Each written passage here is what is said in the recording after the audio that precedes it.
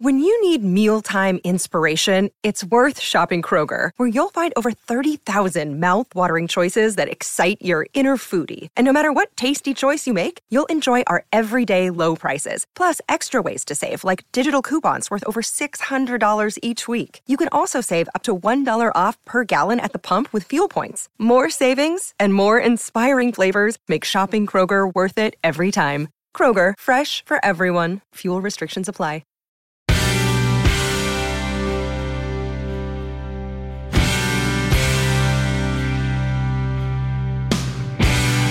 My guest today is a decorated U.S. Army combat veteran who grew up in Florida, who served his country first in uniform, worked at the State Department and other government agencies in Afghanistan and Iraq. He's a businessman, a husband, father, patriot, veteran, policy expert, and someone that deeply cares about Americans and America. Florida Congressman Cory Mills has been in the news recently helping stranded Americans get out of Israel by coordinating flights and securing aircraft to bring hundreds of our own home. I met Cory in the green room a few weeks ago and thanked him for his service.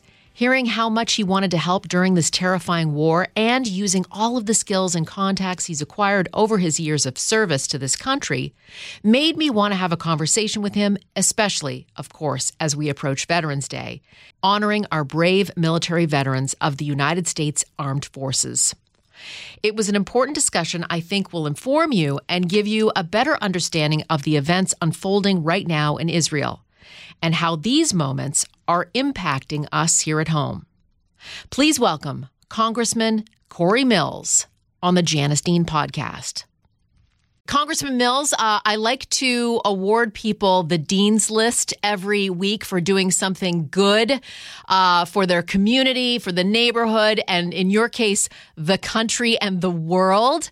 Thank you for coming on the show today. Thank you so much for having me. You know, I saw your tweet from a couple of days ago that says, I would rather die knowing I was attempting to make a difference than to live knowing I did nothing. Our country and the American people are worth fighting for. What made you write that? You know, all of my adult life, I dedicated to service. And I think that there's certain people in the world which I think most of society may look at us a little bit differently, but we're wired in a way whereby the service to country, the service to other people is what we feel our entire purpose is. And not everyone is born with that kind of servant leadership type of mentality or heart. You know, I started my career in the military, but that was after coming through what was a pretty tense and what's now a understandably normal relationship in my family, which was where, my mom and dad had both divorced and had drug and substance abuse issues throughout their entire life. And my dad spent almost 30 years in prison. My mom spent 7.5 years in prison. And I bounced house to house until I was about 9 years old. And sleeping on couches and staying with cousins until my grandparents finally adopted me and, brought me up in that nuclear family, which is about work ethic and very traditional values. But it was interesting. I had felt I just felt compelled to try and help others, to always understand, to demonstrate that empathy that was necessary. And I went in the military, served in the military. I was in the 82nd Airborne Division, served for the Joint Special Operations Command, CJTF-20 in Iraq. Went off and worked with the government further after my military career. And, in total, I spent about 7 years in Iraq and 3 years in Afghanistan and Kosovo and Pakistan and North Somalia and all these different areas. Was blown up twice in 2006 with roadside IEDs. And then I went on to build a company that was focused on the same thing, which is service. You get to a stage where you say, all right, well, I can't be on the field anymore, but I want to at least be on the sidelines and know that I'm contributing to the warriors who are still out there. So built a company that was specifically tailored towards servicing our law enforcement officers, our brave men and women who wear that uniform every day, who is being vilified right now, but are the reason that our communities are the way they are, because they would be a lot worse without them. And also our military. And it's the same thing with why I ran for Congress. I've got a young 8-year-old boy that I'm thinking about his future. I'm thinking about the future of everyone's children. I'm thinking about the safety and security of all those. And so we all have to eventually meet our maker. And C.S. Lewis, he used to talk about your talents. You know, when I go and I finally, meet my maker, I want to go confidently knowing that I had given everything I could with the capacity, capabilities, and the things that he's blessed me with, and that I did as much good as I could. And I didn't just sit back and say, well, I wish I could have, or I wish I would have, or, wait for others to step up. It really is, for me, the old saying of, I'd rather die on my feet than live on my knees. And so my tweet was simply just explaining that, to my last breath, until my final beat of my heart, I'm always going to be here to try and help support those in need and fight for this country and fight for the people who live here, because I truly believe in American values and I believe in our nation and love it so much. And, that's just at the core of me. And we have Veterans Day coming up. What does that day mean to you? It's such a special and important day. I tell people that I wish that our government truly understood, what the community needs, as opposed to trying to tell us what we need. Prior to 2022, there was only about 17% of all of Congress that was actually military veterans. And so it was interesting as I watch now where the governments and state and local officials will prioritize illegals in our country over our own veteran population who swore an oath and was willing to die to defend our Constitution. It's such a powerful day that I wish that everyone would really recognize. It's not just for trying to barbecue like they do at Memorial Day, which is a day to honor our fallen who had paid the last full measure, which is truly the most powerful day, I think, in all of the year. But our veterans need to be respected. They need to be felt appreciated for their service, for their dedication. And we got to get our military back to what it used to be, where it served our nation, not served anyone's political agenda, regardless of who sits in the White House, regardless of which party holds a majority. It should be about serving our nation and keeping our nation safe. And so this Veterans Day, I'm going to be in New Smyrna Beach, which is where I live, and doing an event there with the mayor and paying my respects to all those who had served and who are willing to stand shoulder to shoulder with ourselves for this nation. Where does your service come from? You told me briefly about this incredible upbringing where you had so much adversity with your parents, being unavailable to you. Where does that sense of service come from? I think it's something that you're truly born with, Janice. I don't think you develop over time a desire for service. I think it's always kind of rooted somewhere inside you as the core of what makes you who you are. I think sometimes, and not to be overly theological, but I think back to like the whole thing of Isaiah 6:8, which I've rehearsed and talked about many, many times. It really was one man when God said, who shall I send? Who shall go forth? There was one man who stood up and said, here am I, send me. And oftentimes people don't understand that courage is contagious. And I think that when you're born with this desire to serve, when you're born with this desire to try and help others in need, to put things above yourself, I don't think that's something that's taught. I think that's just something that you're inherently born with. Mm-hmm. What about your faith? Where does faith come from? It really comes from my grandparents. I growing up and obviously in the first 9 years of my life, just kind of bouncing house to house and not really having a stable household, and sometimes being watched by girlfriends of my mom, who they all were living together in a house and would try and get me to school or get me there. When I finally got to a stable home, when I finally understood this is what family is, my grandparents were big on the idea of every Sunday we went to church. And I came from a pretty impoverished family. I mean, my grandfather was a welder by trade. My grandmother was a stay-at-home mom who did hair on the weekends for ladies in the community. And, I can remember every like 2 weekends, so every other Sunday, we would go to the Golden Corral or this place called Ryan's, which is a buffet. And I think it was like $2.99 a buffet, right? And that was always something that I looked forward to after church. And so, my grandparents were just very, very deeply rooted in faith. And I think that makes a lot of sense whenever we talk about service to this nation, because if we truly do swear an oath to our Constitution, then we understand that our Constitution was founded to protect our inalienable rights. That jurisdiction, if you will, from God to man was the whole intent, and it was based on our Judeo-Christian beliefs. And that doesn't mean that we don't acknowledge pluralism and accept faiths and the rights to worship as you'd like, but it does mean that it's something that you're willing to die for based on the rights that you believe is provided by God and that should not be prevented by man. And so I think that's really where it all started, was my grandparents.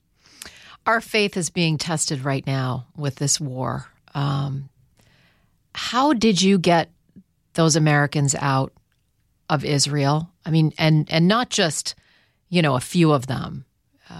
You have gotten, let's see, close to 200 people out of Israel in the last couple of weeks?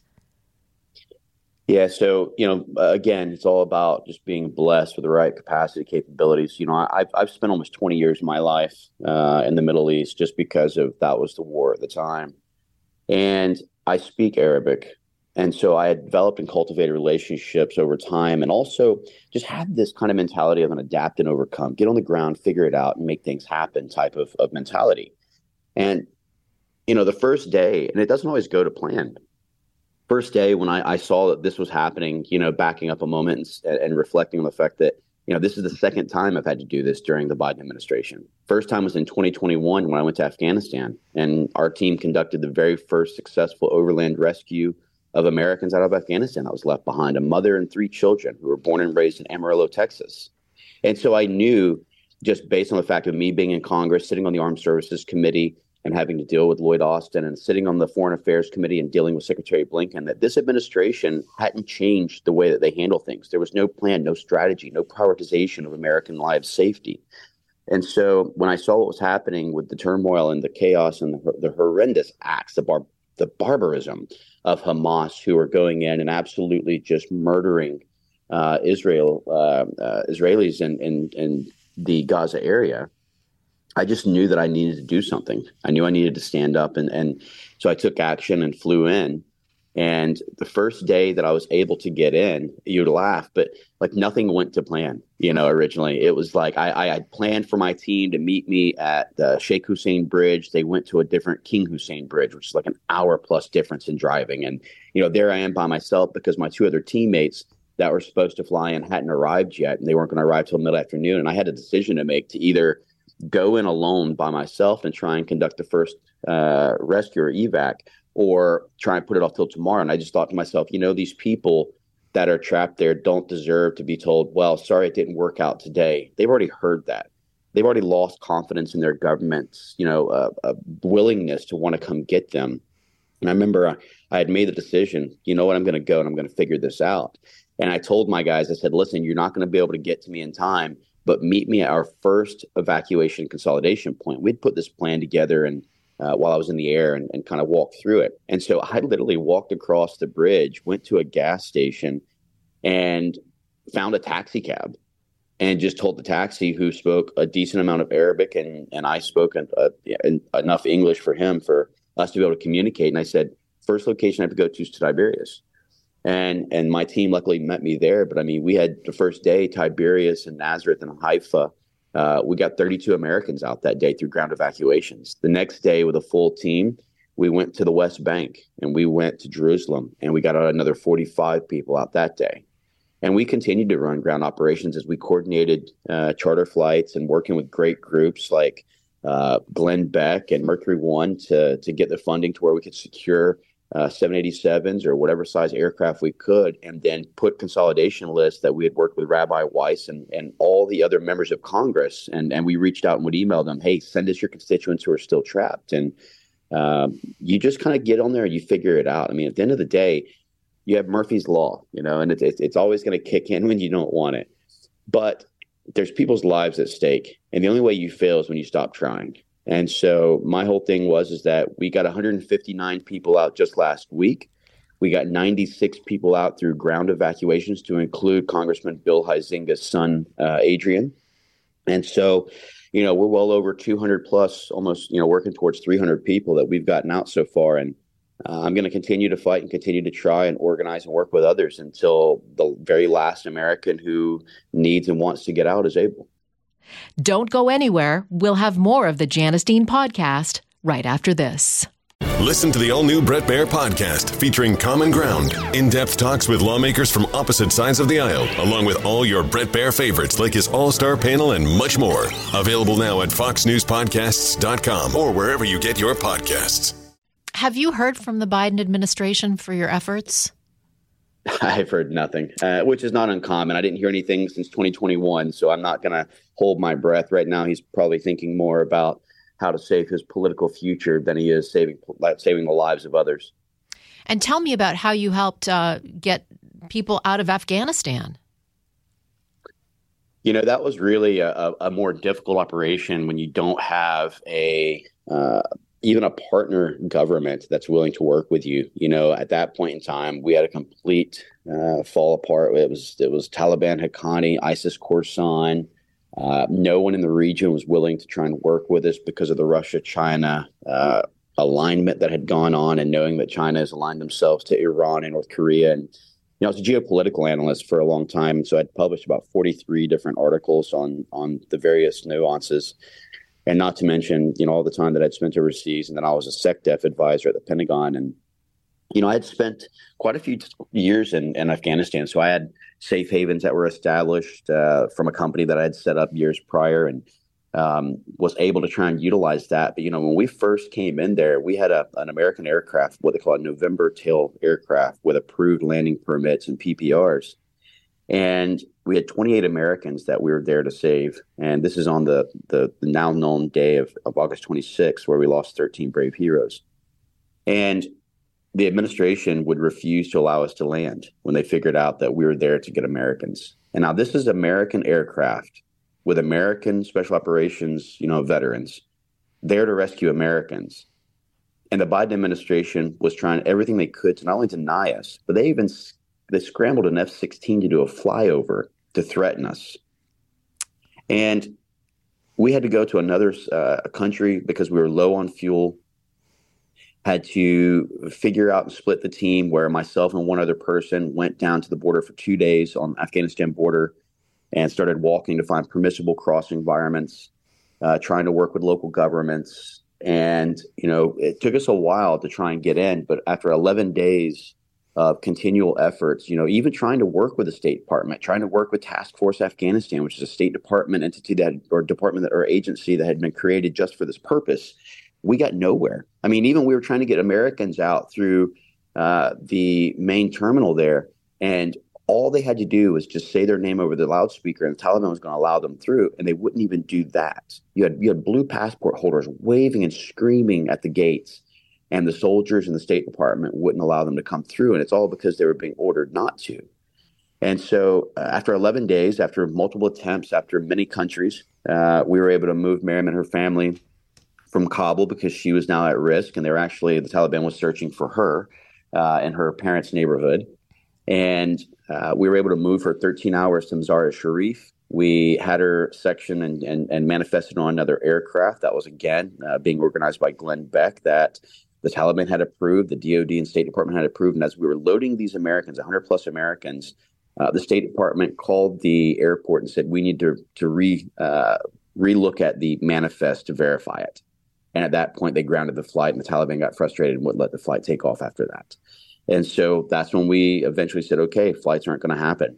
And we coordinated and worked around and was able to try and move by ground over to one of the border countries that we were crossing into. And we're successfully able to get her into Tajikistan and get her safely home. And we still have people over there.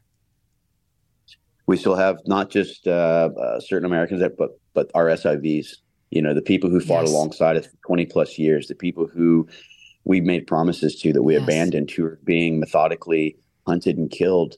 You know, that's not the America that I know. The America I know is that when we make promises to allies, or we make promises to those, that we keep those promises. You know, we told those people who had fought beside us, who in some cases, they had family members who had been killed as a result of working with us, but yet that didn't actually prevent them from continuing to fight beside us and help us and support us, and in many cases, save American lives. And yet we just abandoned them. You know, the 20 plus years, the trillions of dollars, the thousands of lives, I'm not for endless wars. I'm actually not an interventionist at all, and I believe that our way of dealing with foreign policy has been flawed and failed for a very long time.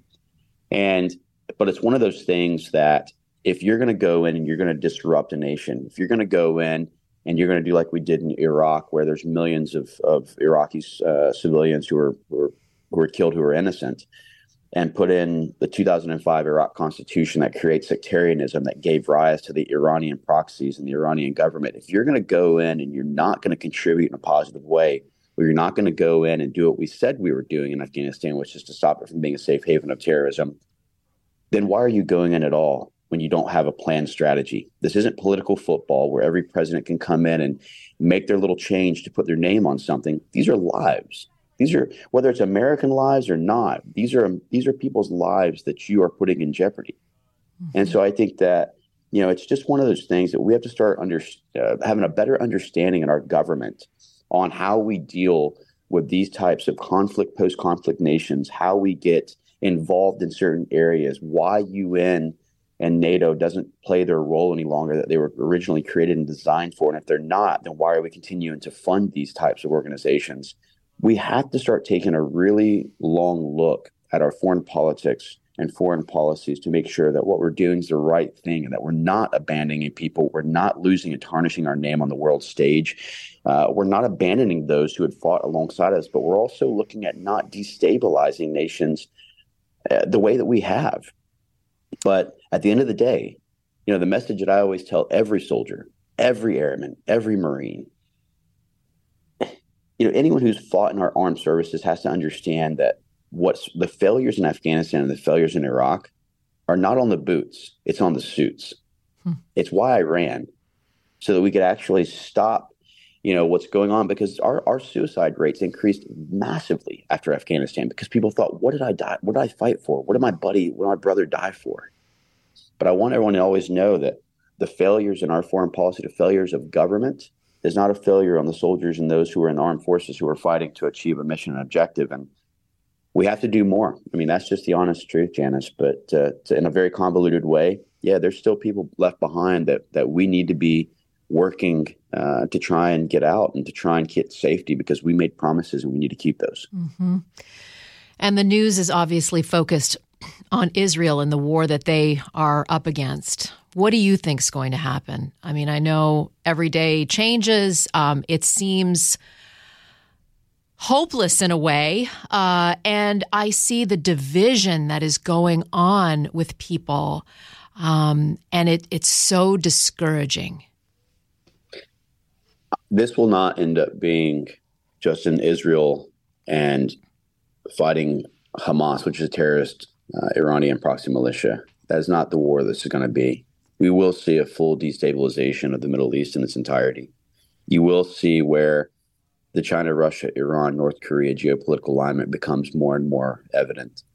And you will watch where Syrian fighters and those who had been trained by the Quds Force in Iraq will come to the Golan Heights and other areas. You will see where the Iranian-backed and aligned Hezbollah, who is headed up by Hassan Nasrallah, will look to cross through Lebanon. You will look to see where other Middle Eastern nations will try to rise up as well against this. And that's really what China, Russia, Iran, North Korea was hoping for. They want to see a destabilization, because that relationship that was almost completed with the Kingdom of Saudi Arabia and Israel normalizing its relationships would have led to a complete demise in the terroristic behaviors, activities, and the destabilization that Iran, the largest state sponsor of terror, has ever wanted.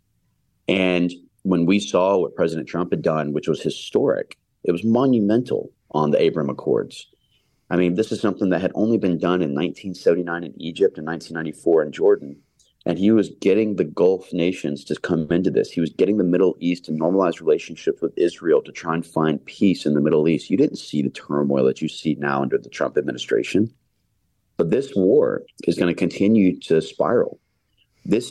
Everyone needs to understand that the idea of looking at warfare or conflict in a singular way can no longer be done. You have to start looking at the analytical links. You have to start looking at the geopolitical alignments. You have to start looking at the broader picture of what China wants to achieve with their Belt and Road Initiative, which is a Eurasian expansion, a domination of the African continent, and taking over the Oceania so they can cut off the Western Hemisphere supply chain by the Horn of Africa, the Mediterranean, Red Sea, Black Sea, Persian Gulf. And then their marriage of convenience with Russia, where they're utilizing economic coercion for Panama and Honduras to control the canal that allows for trade. They're utilizing the Chavists in Venezuela. They're utilizing Petro in Colombia. They've already built a 400 football wide satellite in Venezuela. They are building military and spy training installations in Cuba, 92 miles off my own coast there in Florida. These are all intertwined. And we have to understand that whether it's Ukraine, and I was there in 2015, helping to work with the 1st Sniper Battalions out of the Dnipro battalions and helping with trying to get people to understand how to defend their own homes for what is now the terrain defense. But looking at Taiwan, looking at all of these different things, it is an attempt to eliminate the U.S. as having the U.S. dollar as a global a global currency. It is an attempt to try and create their own independent hegemony, even utilizing corruption for WHO, WEF, the OPEC that they want to replace the petrodollar to the petro yen or the petro ruble. These are all interlinked, and it's understanding all of those key pieces because this is chess, not checkers. And so the fight that is ensuing right now between Hamas and Israel, that's not going to be the end-all, be-all. And I think that it's going to be a multi-pronged attack, and I think that the alliances will be tested. Our adversaries will become more obvious and more in the open and overt. And we have to be prepared for that with a president who understands that our domestic and our foreign policies that are intrinsically linked needs to be well understood, well thought, and well planned. And so the way that we do that and the way that we stay strong to be able to stand strong is that we have to focus on America. We have to focus on our energy security, our border. We have to get our country's economic structure strong again. Because if not, there's going to come a time where our $33.6 trillion in debt, which will be the end of America if we continue on this pathway, or our open borders with millions upon millions who continue to pour through there, of which many of them on terrorist watch lists. This will be our demise because when the call comes for our allies and they need our help, we're going to be in a position one day where we can't answer that call any longer if we don't start taking care and prioritizing America while recognizing all of the geopolitical alignments and links abroad. When do you think that call is going to happen? I think we're already seeing the beginning of those calls. Mm-hmm. You're seeing, I just did an Indo-PACOM tour where I talked with President Tsai in Taiwan, and I talked to Admiral Aquilino of the 7th Fleet in Hawaii, and we went out to Guam, and we went out to Japan and to Okinawa and all these different areas, and you see what's happening there. And I was in Ukraine watching the destabilization there and watching Russia's moves. I watched China and how they've been puppeteering, being the marionette of many of these nations and utilizing their economics to try and do so, or the raw earth minerals that they control. They control 15 of 16 raw earth mineral mines throughout rare earth mineral mines throughout the world. And so all of these things have continued. The difference is that weakness invites aggression. And I use this kind of cliche, thing all the time, but it's true. Weakness invites aggression. We've never seen the China, Russia, Iran, North Korea alignment move so quickly towards their objective than they have under the Biden administration. It's been existing, and we've been blind to it for decades now. Their goal has always been to take over the Belt and Road Initiative, to look at a China One unification, to try and draw a hegemony. I mean, it's what Chairman Xi has always been wanting, was to rebuild the name that his family had lost. His father was a well-known general under General Mao, and he was cast aside to kind of starve out in the villages because that was a big embarrassment. And so, Chairman Xi wants to rebuild the name of his family because honor means so much to him. And, what a son will do to rebuild the name of their father has no ends. I mean, we see it where he was elected for the 3rd time as the head of CCP. Not even Chairman Mao had done that. He had violated the one country, two system framework of Hong Kong to look at a further unification. He had nearly drained down all of China's resources and economics trying to achieve the Belt and Road Initiative to cut off supply chain and drown the US dollar globally, to give a lack of confidence in developing nations that our dollar will be worth anything, which you're already seeing. And so we're already in those phases, and it's just being exacerbated because we have an administration who has no answer to what is going on globally, and they don't really care. Well, we have an election next year where people have to make the decision. Are you going to go for the same, or are you going to try to do something different?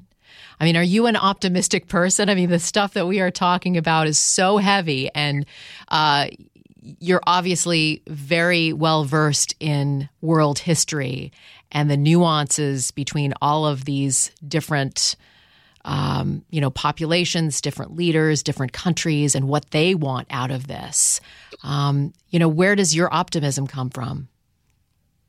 America has, in our very short history, and we're a blink in the eye of many of the other nations who've existed for thousands of years. But we've always been able to come out of the darkness and shine even brighter. We're referred to a lot of times as the shining beacon of hope. And I think that that's true. I think that the difference in past issues that we have faced is that we as Americans had always faced them together. And right now we're very divided.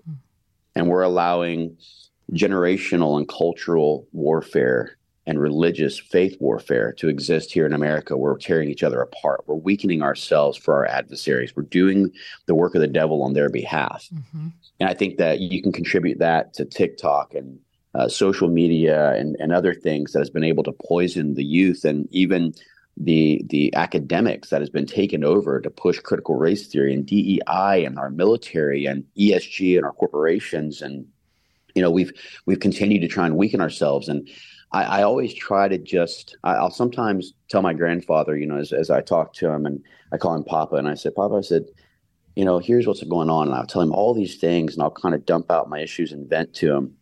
And he always keeps me very grounded. And he said, son, don't forget that in the end of days, what is right will be wrong, and what is wrong will be right. But so long as we always stay true to ourselves and our faith, then we're going to come out victorious in the end. And I just think that right now, we as a nation need to understand that we are not our own enemies.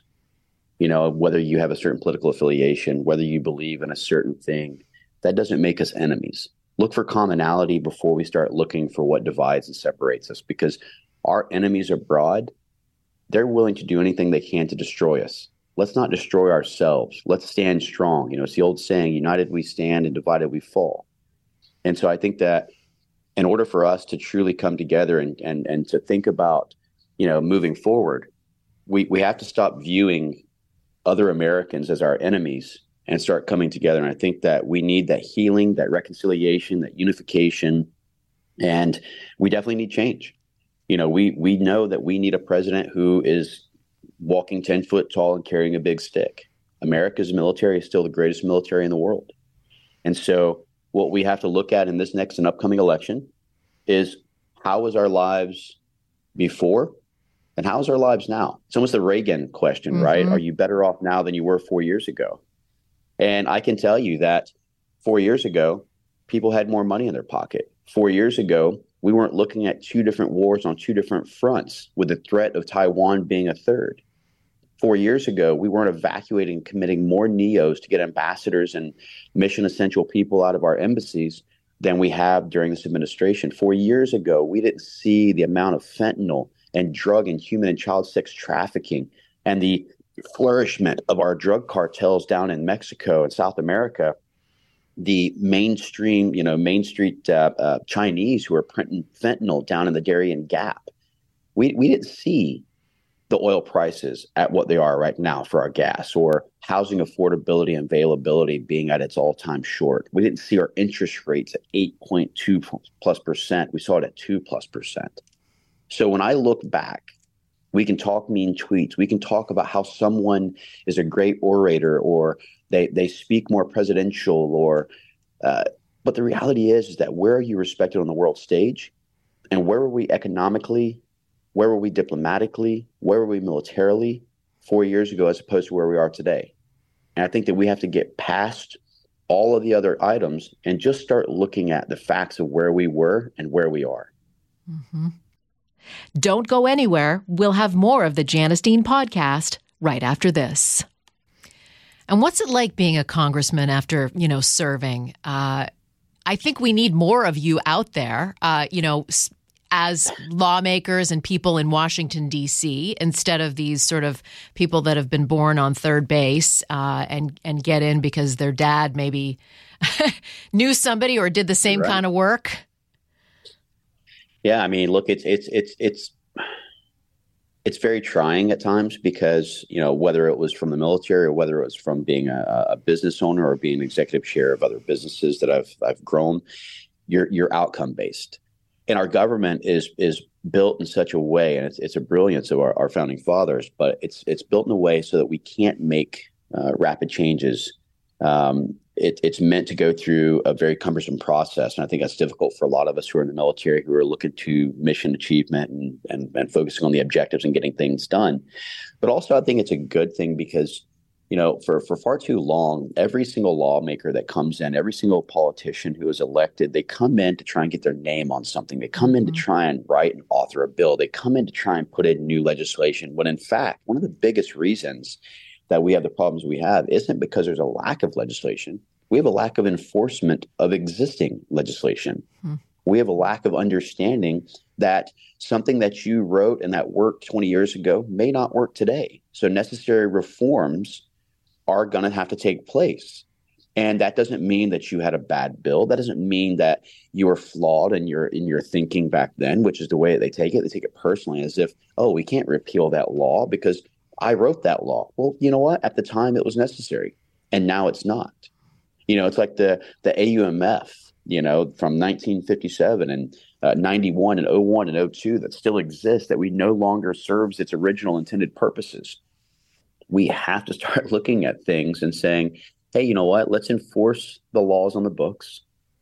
Let's start looking at a limited government that allows us to start serving the people, not being weaponized against the people. And let's stop trying to just put our name on bills that may not be necessary. Let's go back and open up and start reforming some of the legislation that's on the books to where it serves its purposes today the same way that it did when it was originally created. Or in some cases, if it no longer serves its purpose, repeal it in its entirety. I think when we do this, when we start stripping away all of the non-essential things, we start returning more power to the American people. We start returning more power under our 10th Amendment to our state and individual rights. And I think that we start looking at a limitation in the growth of government, which we've seen explode since 1913 and the 17th Amendment. A lot of people don't know this, but our U.S. senators used to be elected by our state legislators, not by the American people. And the reason for that was to ensure that the federal government didn't have overreach and violate the 10th Amendment, which is our state and individual rights. And some very crafty, kind of slithered-tongued individual convinced the American people that why would you allow politicians to elect politicians? But what you saw was that when the passing of the popular vote in the 17th Amendment happened, there was like this hockey stick-like trajectory of growth in the federal government, which if you look right now is one of the reasons that we're driving ourselves into an economic oblivion, overspending by government, unchecked, unfettered, checkbooks that are just being written on the taxpayer's back. And so I think that having military guys who come in and evaluate and look at things the way you do a battlefield scenario or a battlefield review allows us to see the flaws and say, we need to enforce the good laws, reform those that are needing reformed, repeal those who are no longer needed, limiting government's reach into American lives and violating state rights. And let's start getting an economic growth strategy in place, because all we hear from the federal government is we're going to cut this, we're going to cut that. Well, guess what? You can't cut your way to prosperity. You can only grow. And any business owner will know this. You can't cut your way to profitability once you get to a certain size. You have to get more revenue. And this is a simple thing. We have to get our GDP to exceed our national debt ratio. That's inverted right now. And the only way you do that is through a good economic growth strategy. Things like H.R. 1, the Low Cost Energy Act, getting us back to energy dominance, securing our border, reforming certain mandatory spendings. And so I think that as a military guy, we're able to look at these things more objectively and just look at it on the purpose of what are we trying to achieve, and then look at getting that done. How are you able to unplug and, sort of focus on your son? And what's the perfect day for you? I think that's the thing that I struggle with the most. And I think it's always been a struggle for me to try and get that work-life balance. I think I get so into the weeds, and I oftentimes, can't even shut my mind off at night.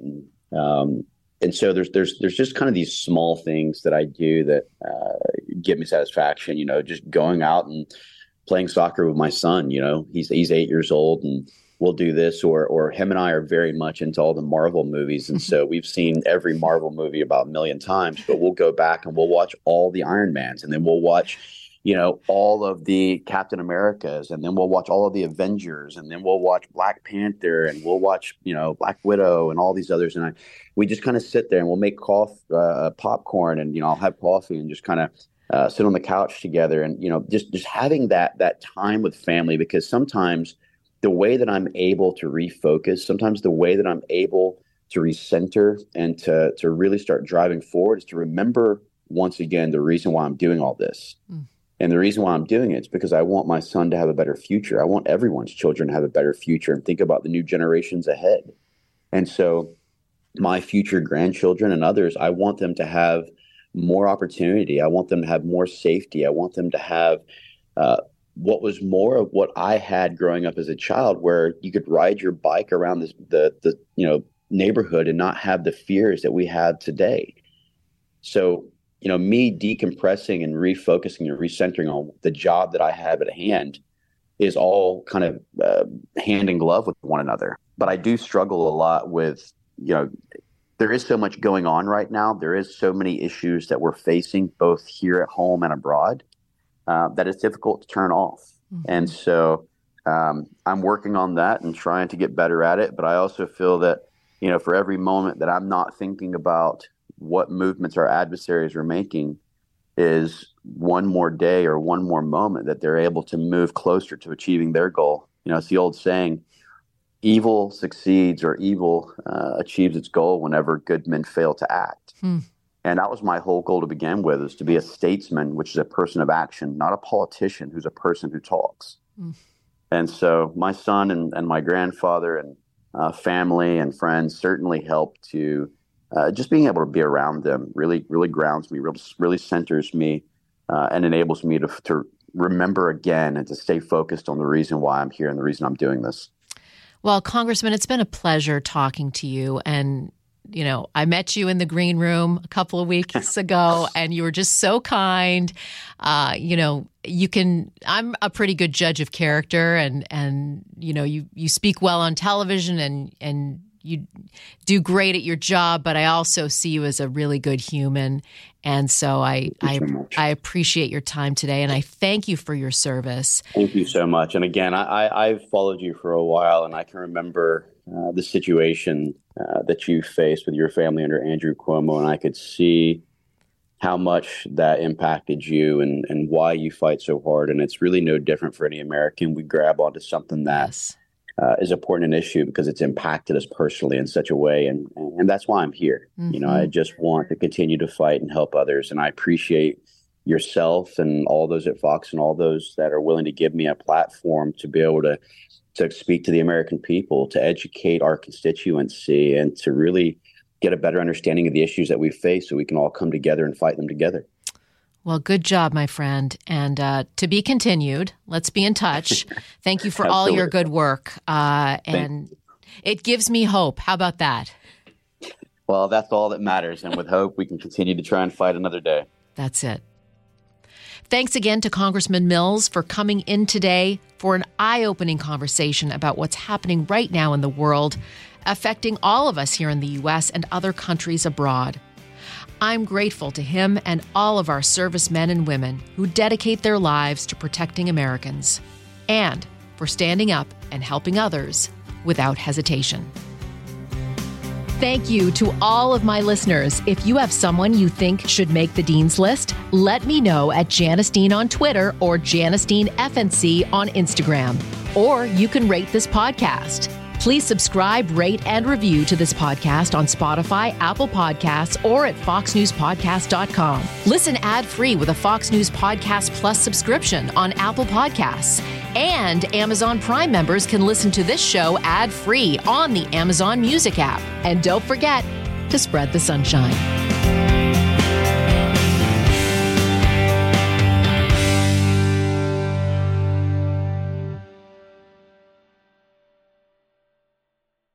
Kudlow on Fox Business is now on the go for podcast fans. Get key interviews with the biggest business newsmakers of the day. The Kudlow podcast will be available on the go after the show every weekday at foxbusinesspodcasts.com or wherever you download your favorite podcasts.